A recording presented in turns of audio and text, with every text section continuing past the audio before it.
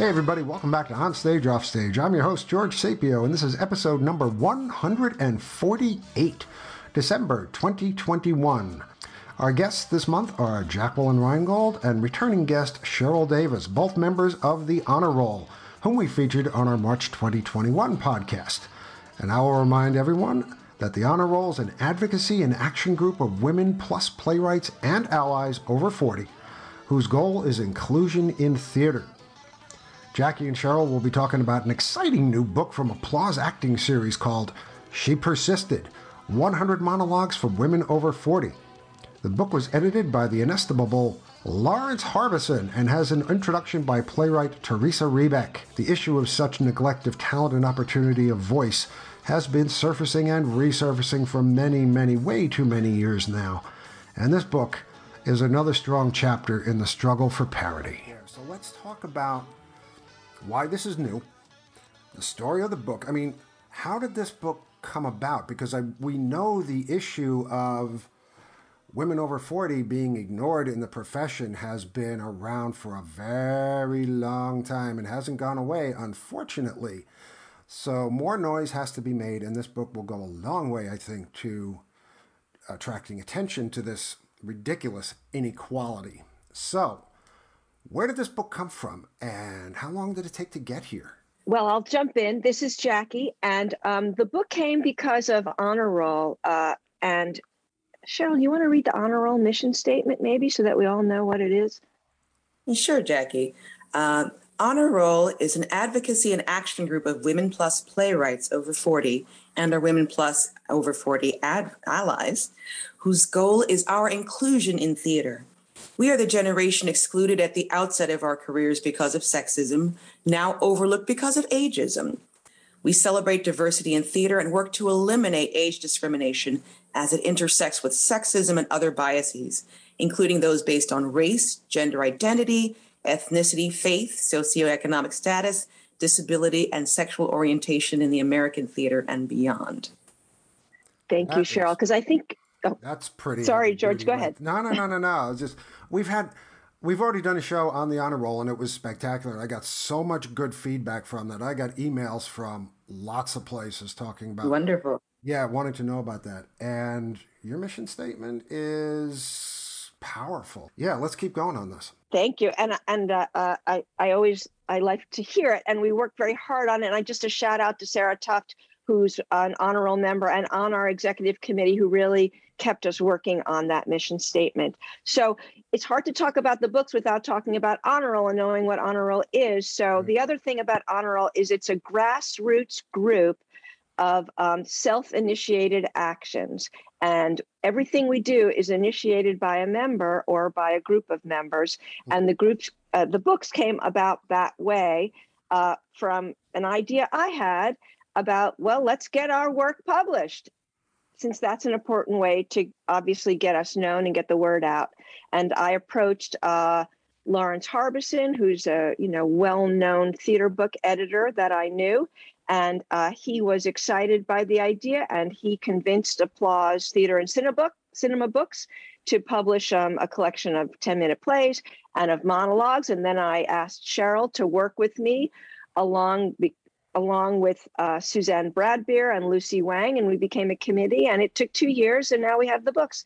And Larry edited them. We didn't choose the books. They were his choices, and it's really, we can get the work out there. So Larry chose the monologues? Is that what you meant? Larry chose everything. All the Honor Roll members were invited to submit, and he made the selection since we didn't want to be in that position. Yeah, Larry's really good at what he does. I've been published by him a couple of times, and personally, I love the man. How many people submitted for this? Because let me take that back a little bit. How many members in Honor Roll? We're up to about 1,400 members of Honor Roll. Wow. Yes. And we've actually been growing even more recently because, as you said, George, while this issue has been around, unfortunately, for a number of years, this is Cheryl, by the way, it has come to the fore more recently because it's been in the news. What happened with Center Theater Group out in LA, where they were called on not having women playwrights in their season, and Jeremy Harris withdrew his play. Yep. And Teresa Rebeck wrote about the issues of gender representation and older woman gender representation in theater. So there's been an article in the New York Times about it. There's been press in the LA Times about it.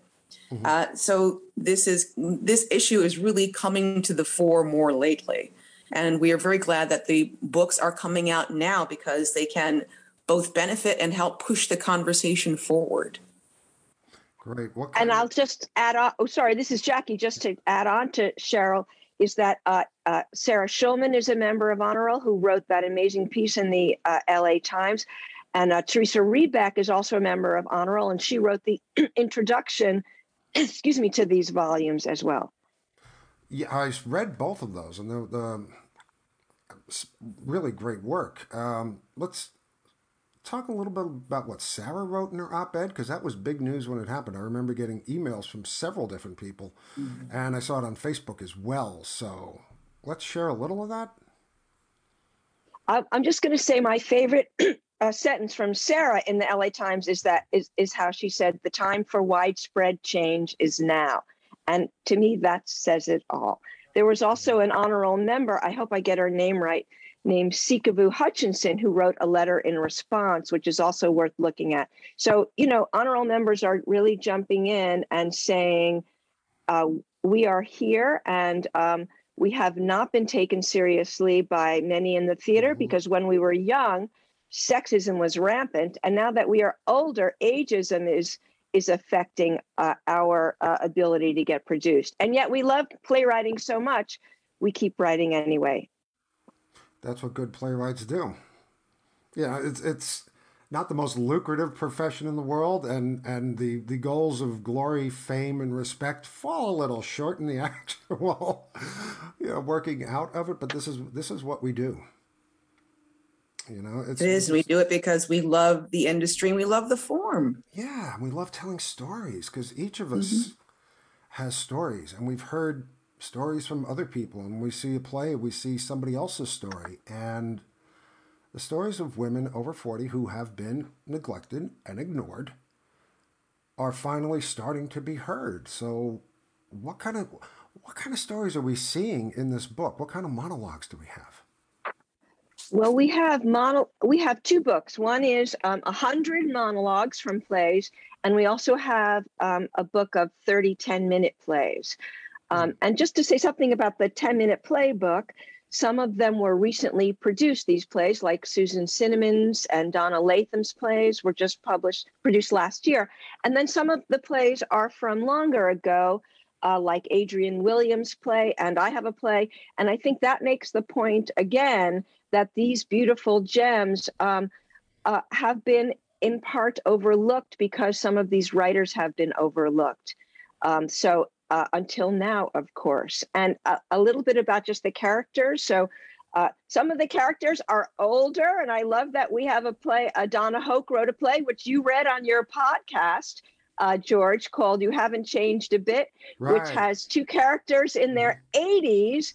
And Royal Cherie has a play called Lightning Bugs, and she was interviewed on your podcast, and her two characters are in their 70s.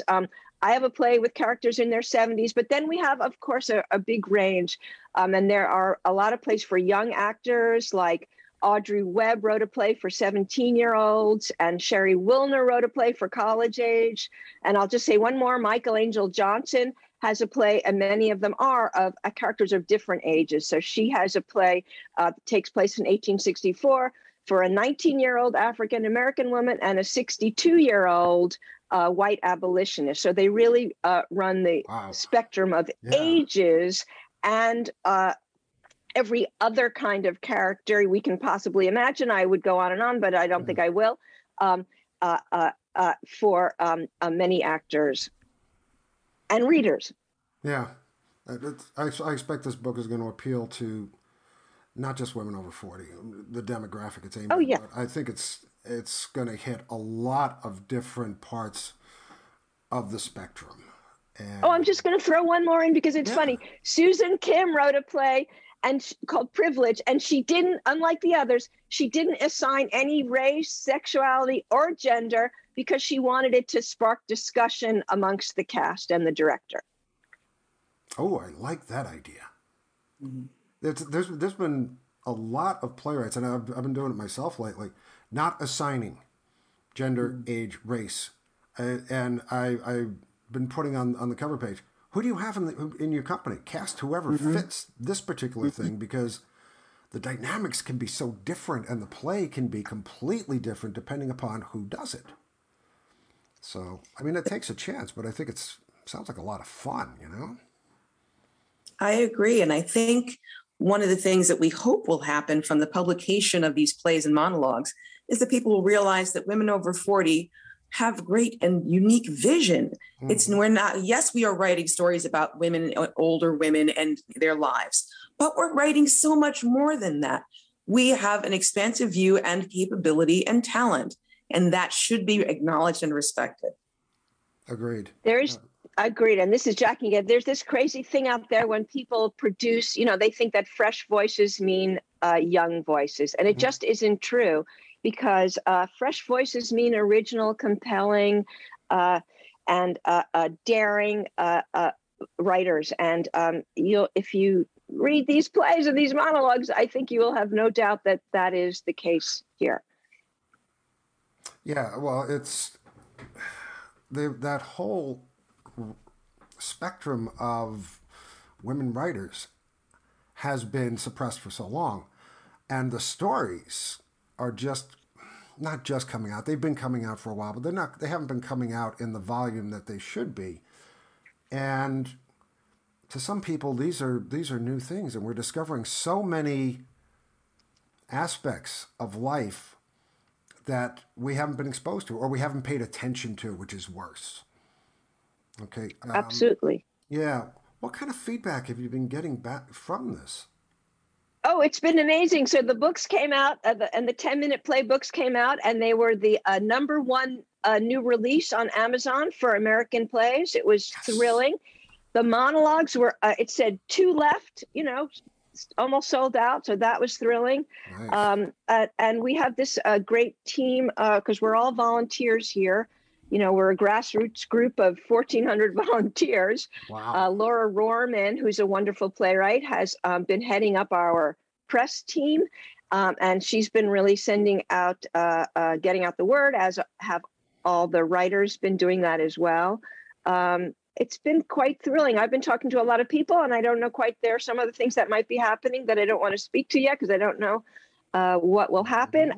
We're looking at doing a book launch party, though it's been, temporarily delayed because of COVID. Of course, things are a bit difficult to have an indoor celebration, but we're going to have one.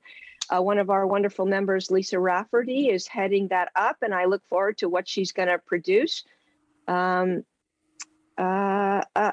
wanted to go back for a second to Teresa Rebeck and what you were saying about the plays and what she wrote in the intro. And here's a wonderful thing she says in the intro to the book. She says, these women are in their 40s and 50s and 60s, and they have been writing a long time, and they're at the height of their craft.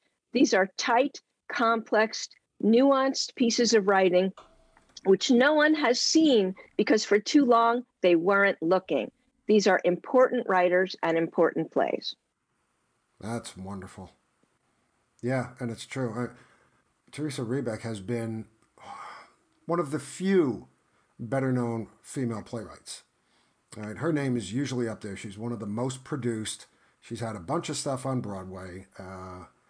And yeah, she's pretty much made it to the top, but she's one out of, 10,000, 20,000?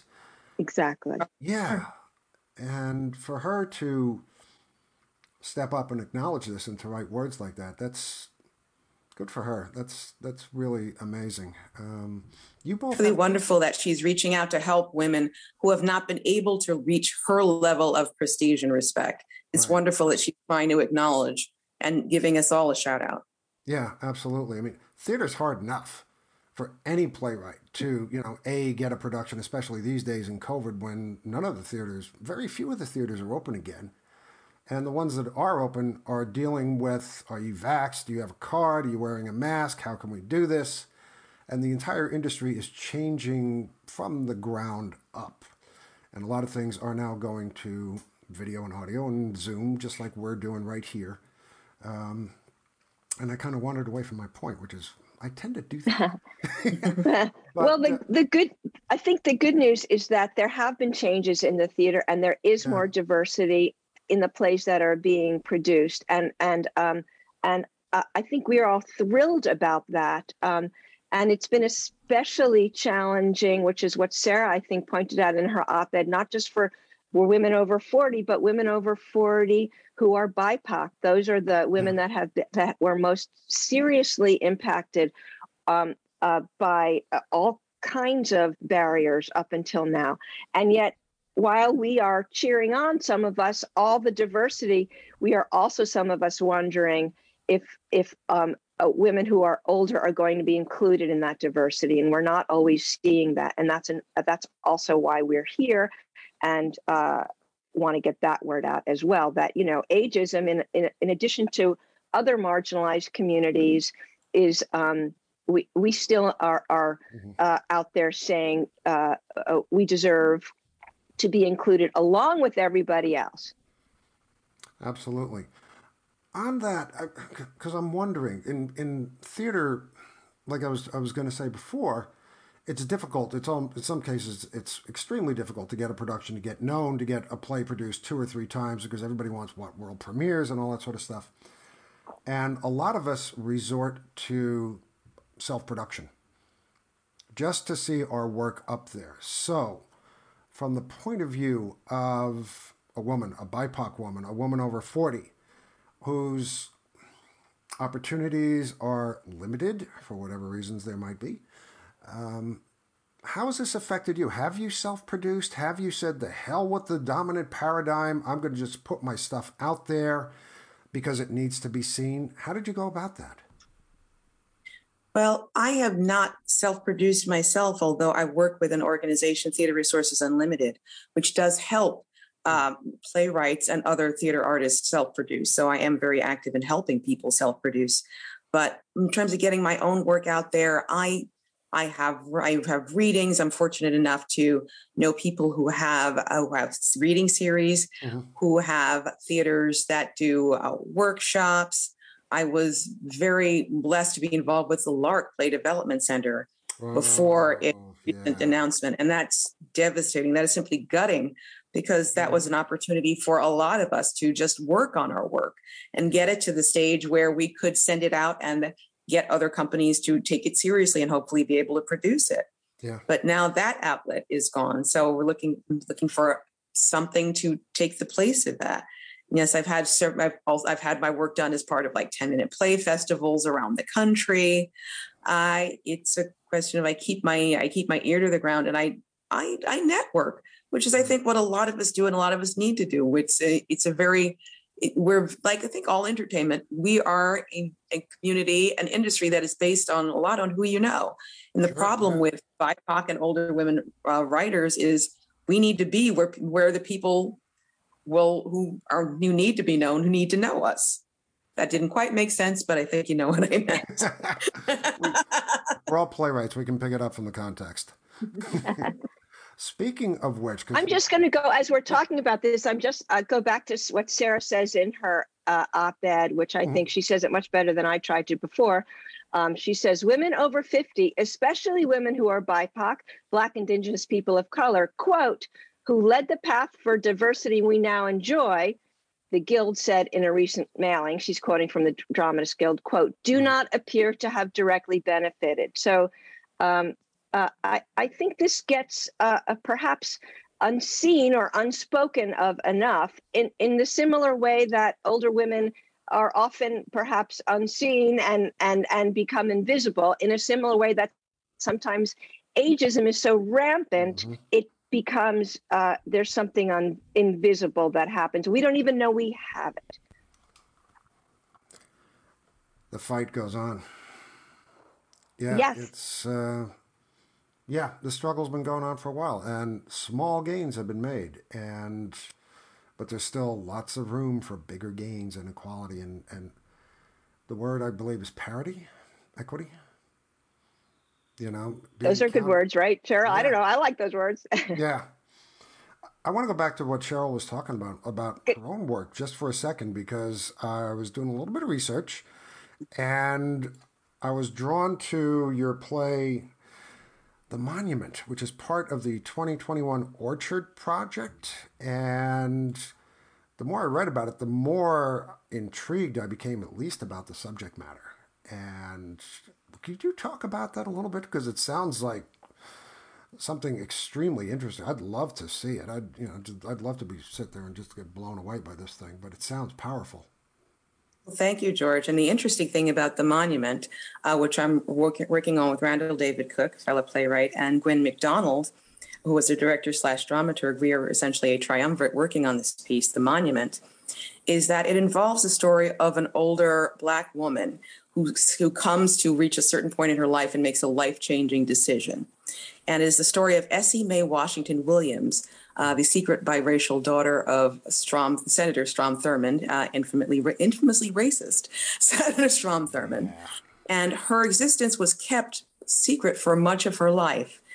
And she kept the secret as well. And the play deals with her decision after her father's passing to finally come out and have her secret, have her life known, and to get her name put on a monument of Strom Thurmond, which has his 4 white children. And she was able to get her name added to that monument. And the play deals with both the racial issues that were going on in the country during the many decades of Strom Thurmond's career and of Essie Mae Washington Williams' life. She was 79 when she spoke out, and then she wrote a book, and she was on 60 Minutes talking about her life.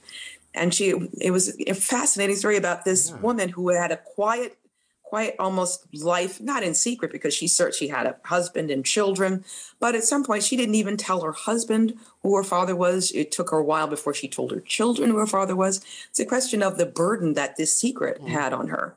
So it deals with, obviously, racial relations and racial issues in the country, but it also deals with a family dynamic. And this is a family that, in its way, kind of represents America. In a sense, yes, it does. It represents America in ways that a lot of people would probably not to have to look at America as such, because it doesn't quite follow the red, white, and blue brochure. And for those of you who don't know, Strom Thurmond was a representative senator for I don't know how many years, just so many years. I think one of the longest serving, but his views were outspokenly racist. In fact, he ran in 1948. He ran for president on the Dixiecrat platform. And he made an infamous speech about not letting Negroes in our swimming pools, not in our yards, all of this stuff. And all the while, he had a Black daughter. How does a woman like that deal with life, deal with that knowledge that she might not want to tell anybody for so many different reasons? Oh, I'm Strom Thurmond's daughter. I mean, it's not like admitting, you were someone else's daughter. How does one deal with that?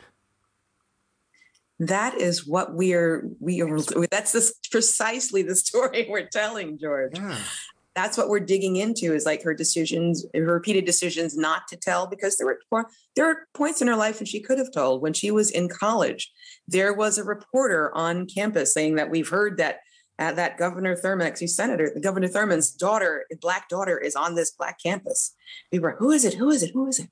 And she had the opportunity to tell, and she didn't. But she finally did at age 79. Yes. Wow. I think part of it had to do with the fact that he had finally died at that point. And I think we speculated that perhaps she was hoping at some point, because one of her beliefs was that her presence in his life could help moderate some of his more outrageous policies and statements. She hoped that having her as a daughter might make him a little more liberal in some ways. And it is possible that she was able to soften him, kind of like the people Ivanka was saying. People were hoping Ivanka might be able to do. She hoped that she might be able to have a similar softening effect on her father. Yeah. So we think that that's one of the reasons she might have stayed silent. one of the first things that came to me was, okay, you've admitted it. Are you worried about the repercussions? I mean, And that's a concern. And I'm sure that was a concern. When she was growing up, lynching was not uncommon. sure. Yeah, I know. And also, she was in a situation, her mother was a servant in the Thurman family household. A lot of her family worked for the Thurmans in one way or another. If she'd spoken out, it's possible that they could have lost their source of income. They could have become ostracized in their community. I mean, there's a lot of questions, especially dealing with a young girl and a young woman making these decisions and having a lot. It's a big burden to bear. Sure, yeah. I mean, the results could have been catastrophic, not just for her, but for Yes. members of her family, friends, and it's shrapnel from that grenade would be far-reaching. Where is the play right now, and in production or development? It is still in development. We're actually still working with the Orchard Project now. Okay. Orchard Project Forward is a new group that they're trying to work on, and they're helping some of the projects from this past Orchard Project summer, trying to help us move the play forward. So we actually have been having some sessions this fall about it. So we're still developing it, and we're looking for support. We're looking for a theater company that might be interested in taking on this wonderfully exciting and challenging task of helping us put this play on its feet, because it's an epic work. Right. We're dealing with decades of American history, decades of someone's life, literally her life, because we actually have a scene where we speculate about her conception. So from that to the point when she makes this decision, that's a lot of time. It's a lot of life to cover. Yeah, that's a huge undertaking. Mm-hmm. Serious theater companies out there, smart theater companies out there, listen up. Go talk to Cheryl Davis. She's got a brilliant play out there. I haven't even read it. I know it's brilliant. Randall and Gwen and I. Good. Let us know when something happens with that, because we'd love to talk about it some more, I think, here. We certainly will. Yeah, good. You guys are both involved in, and Jackie, I know this is going to be a really cheesy segue right now, but you're both involved in the good fight, and I know, right? Well done. Thank you. I was wondering if I was going to do that or not.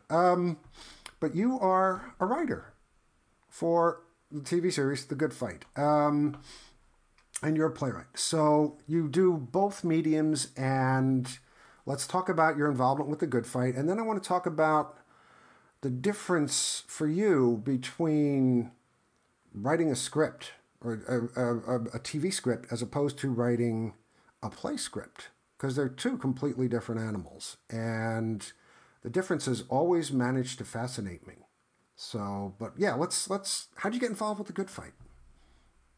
Well, I've been writing TV for quite some years now, and I will make the point that the reason I write for TV is because when I hit my, I think, mid-40s, my theater career pretty much ended. I suddenly, it was as if at that point, the theater became one of those men that only looks at young women.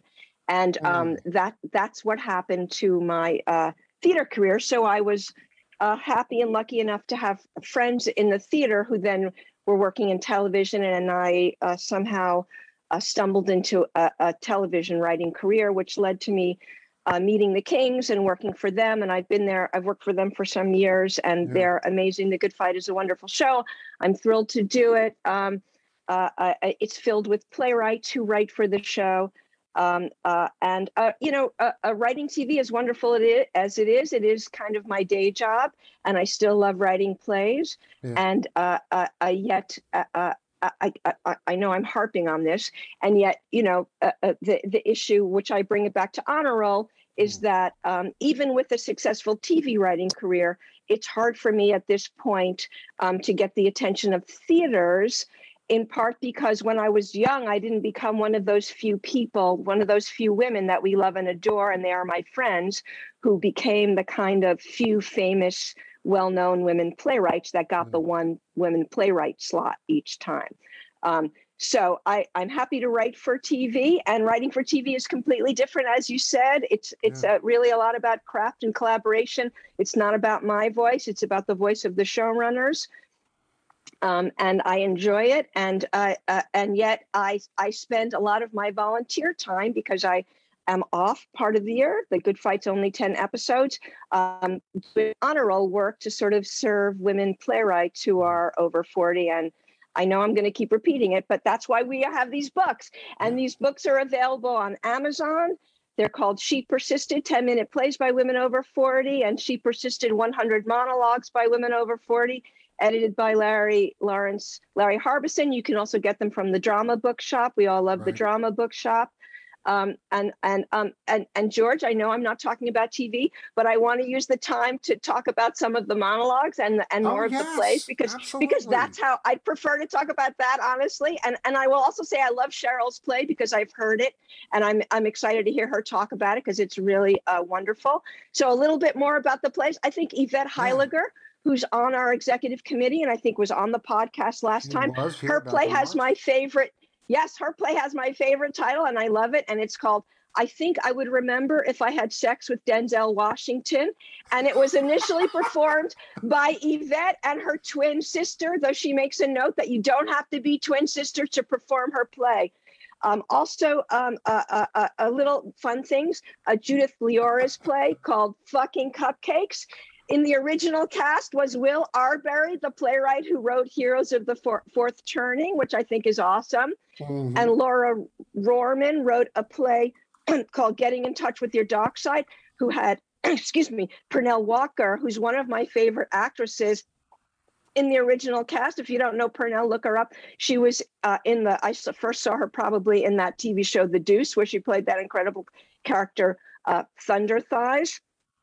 And she happened to do a reading of mine, which is because I grabbed her, and she's so awesome. I'm going to go on. Forgive me, George. You can stop me. Come on. But in the monologues, Carol Lashoff has a monologue from a play called Doing School, which Ryan Coogler, the very famous filmmaker, of course, used to make a short film, which won many awards, called Gap. And Donna Latham wrote a monologue from a play called The Haunted Widow Lincoln, when she lived near the sanitarium where Mary Todd Lincoln was confined. Felice Fenwick Smith has a monologue, which is a strong role for an actress with a disability. J. Lois Diamond wrote a monologue for her friend Ken Valentino, who died of AIDS, and it was the last role he ever played. And you both have monologues in the book, right? I have a monologue in the book, and I have a play in the book, yes. But I don't need to talk about my work. I want to talk about everybody else's work. What's it about? So I'm going to do my play is called I Know, and honestly, it was inspired to me. It's from some years ago. I actually love the play. It was inspired by the theater royalty of Lois Smith and David Margulies. David sadly no longer with us, but Lois still with us, and it was done at EST, acted by the also amazing Beth Dixon and Jack Davidson. But now I'm going to say a few more things about the other monologues, and then you're going to stop me. Royal Cherie has a wonderful log line about her monologue, which I love. She says, it's called Victory. Victory had a hard time being Black, especially once her boyfriend found out. I love that. Lucy Wang has monologues from Good Morning America, which is inspired by real people she spoke to after 9/11. And T-Cat Ford has one about alligators returning to their cages in a Florida farm after a flood, which is true, which I think is cool. There's a metaphor for life. Mm-hmm. Yes. Jenny Lynn Better's 10-minute play Inauguration is her favorite short piece out of over 20 that she's had published, and it's in this collection. And Victoria Daly's play On the Cross Bronx has been performed on 4 continents and won Best Play in a contest in Dubai. And I'll just do one more. Lucy Wang's play My Aim is True is about First Nations activist Anime Aquash. I hope I said that right. And Lucy says she would have loved honor roll since she fought all her life for equal rights. Okay, I'll stop, George. Oh, boy. I can't wait to get my hands on a copy of this book. Oh, you got to get it. Well, you can. The problem is shipping way down here. It's a long, involved problem. But I'm also yes. going to throw out, Cheryl, you want to throw out some of our, Twitter and all that, Instagram? Do you want to do that? Well, I Maybe was going you to get to have. that. Yep. Oh, Okay. okay. No, Sorry. because no, we're good actually. Because I was just about to kind of wrap this thing up and thank you Okay. both for Thank being here, you. Jacquelyn Reingold, Cheryl Davis. You guys are amazing. You fight so hard, and your outlooks are so good, and your work is outstanding. I've read both of you, and you really need to be produced like every day of the year. So you write From some, your mouth. yeah. Well, as long as I can tell And you. all the women who have been overlooked. Yeah, Mhm. yeah, because We We're all just need to many. be read. Sorry, go ahead, Cheryl. I was just saying we are just two of many, and these books yeah. we hope will expose you and the audience to many more women just like us, just as talented as us, Mm-hmm. and just as deserving as us of being produced and having their work done. And it's just a small sliver Yeah. of the number of playwrights. It's a really tiny selection. We hope there will be more books and more productions, obviously, to come. Oh, I think there will be. With the way you both and the rest of your cohort are working to make this happen, I think we're in the forefront of a tidal wave, and I would absolutely love to see it. I just want to throw one more thing out there because somebody mentioned this to me about 3 months ago. Another theater artist, and I don't feel free to use her name, but she is over 50. And she was talking about the same problem that Jackie mentioned, turning 40 and suddenly become transparent. And she said she started to fake her age younger. Okay, she started to take dates off her resume. She started to not necessarily lie about anything, but just not to commit to the timeline of her career. And I had to think about that for a while because, as your generic old white guy over here, I haven't had these problems. And to actually start faking things about my own existence really made me think about it for a while. It's a subject I'm thinking about coming back to at some point, but it just kind of stunned me, and I hope nobody has to go through that for too much longer. Well, it's We a hope. very natural reaction, Cheryl, right? I mean, women do Yeah. feel this in every, not just in the theater, right? Exactly, in other areas of life. Yeah. And it's like, as you said, we hope that it doesn't have to happen. But it's also internalized to some extent where there's sometimes it's one of the great things about the women in honor rolls. We're coming out with our ages, with being over 50, over 40, over 60. Yeah. And there are a number of women who are afraid to do that. They say, well, if I join, then people will know how old I am. So I'm afraid to do it. But one of the things is like, it's kind of like a Me Too in the respect that once you realize how many of you are out there, Mm-hmm. it gives you a feeling of community. You realize I am not alone. There are so many of us out there. And that's one of the things that we think is so great about Honor Roll and about these books, where you look at all of these women over 40, 50, 60, etc., who have wonderful work. I am not alone. We are not alone. You are not alone. That's the critical thing, not being alone, because that can be Mm-hmm. so disheartening, so demeaning, and it can make you quit, especially when you've got stories that come out in your voice, which is a valuable gift to the rest of the world. So yeah, I'm hoping things get better, and I'm sure the honor roll and She Persisted will go a long way to making that happen. So congratulations to you both and to everyone you've worked with on this sort of thing. So by now our audience is probably thinking, how can we find out more about you two? So Jackie, go first. How can we find out more about you? Oh, well, if you want to, I guess you could look at my very old website with the very old photo, I guess, which is just, www.jacquelynreingold.com. And I guess on New Play Exchange, yeah, I do have some plays there. Everybody knows how to do that. And more importantly, though, if you want to know more about Honor Roll, we have this wonderful profiles page, which I think about 200 members have written about themselves. But even as wonderful as that, it provides a lot of information about the organization and how to join, et cetera, et cetera. And it's at www www.honorrollplaywrights.org. There's a lot of honor roll info there and a lot about individual playwrights there, including me. You want to read about me, you can go there. Yay, we do. Cheryl. Hi, if you want to know about me, I have a website, cldplay.com. And I'm also present on Twitter at Virgo Brain. I joined Virgo Brain? Yes. Okay, cool. You'll never guess what sign I am. I'll get back to you on that. But I also wanted to add that you can find out more about Honor Roll on Twitter at Honor Roll Writes, WRITES. We're also on Instagram at honor_roll_playwrights. I'm also on Instagram at Virgo Brain. I am, if nothing else, consistent. Beautiful. Consistency leads to popularity and getting the news out. Good. Well, thank you both so very, very much for taking the time to be here and to talk about this amazing book and your amazing careers and your amazing group of women, probably numbering in the cabillions, who are long overdue for some well-deserved respect and attention. So good luck to the both of you. And thank you, George, for being part of the the solution and having us on and getting the word out. And you're exactly one of our allies and advocates, and we couldn't do it without you. So we are extremely grateful. Thank you, George. I hope to. Yay, George. It's a privilege. Thank you.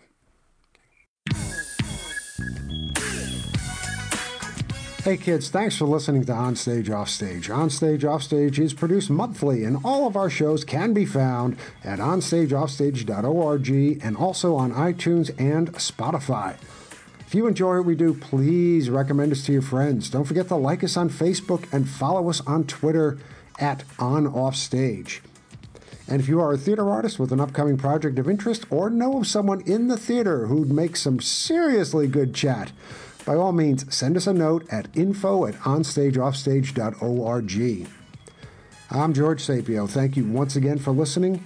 And please, stay safe, be careful, not only for yourself, but for those with whom we all share this rock. And as always, happy theatering to all of you.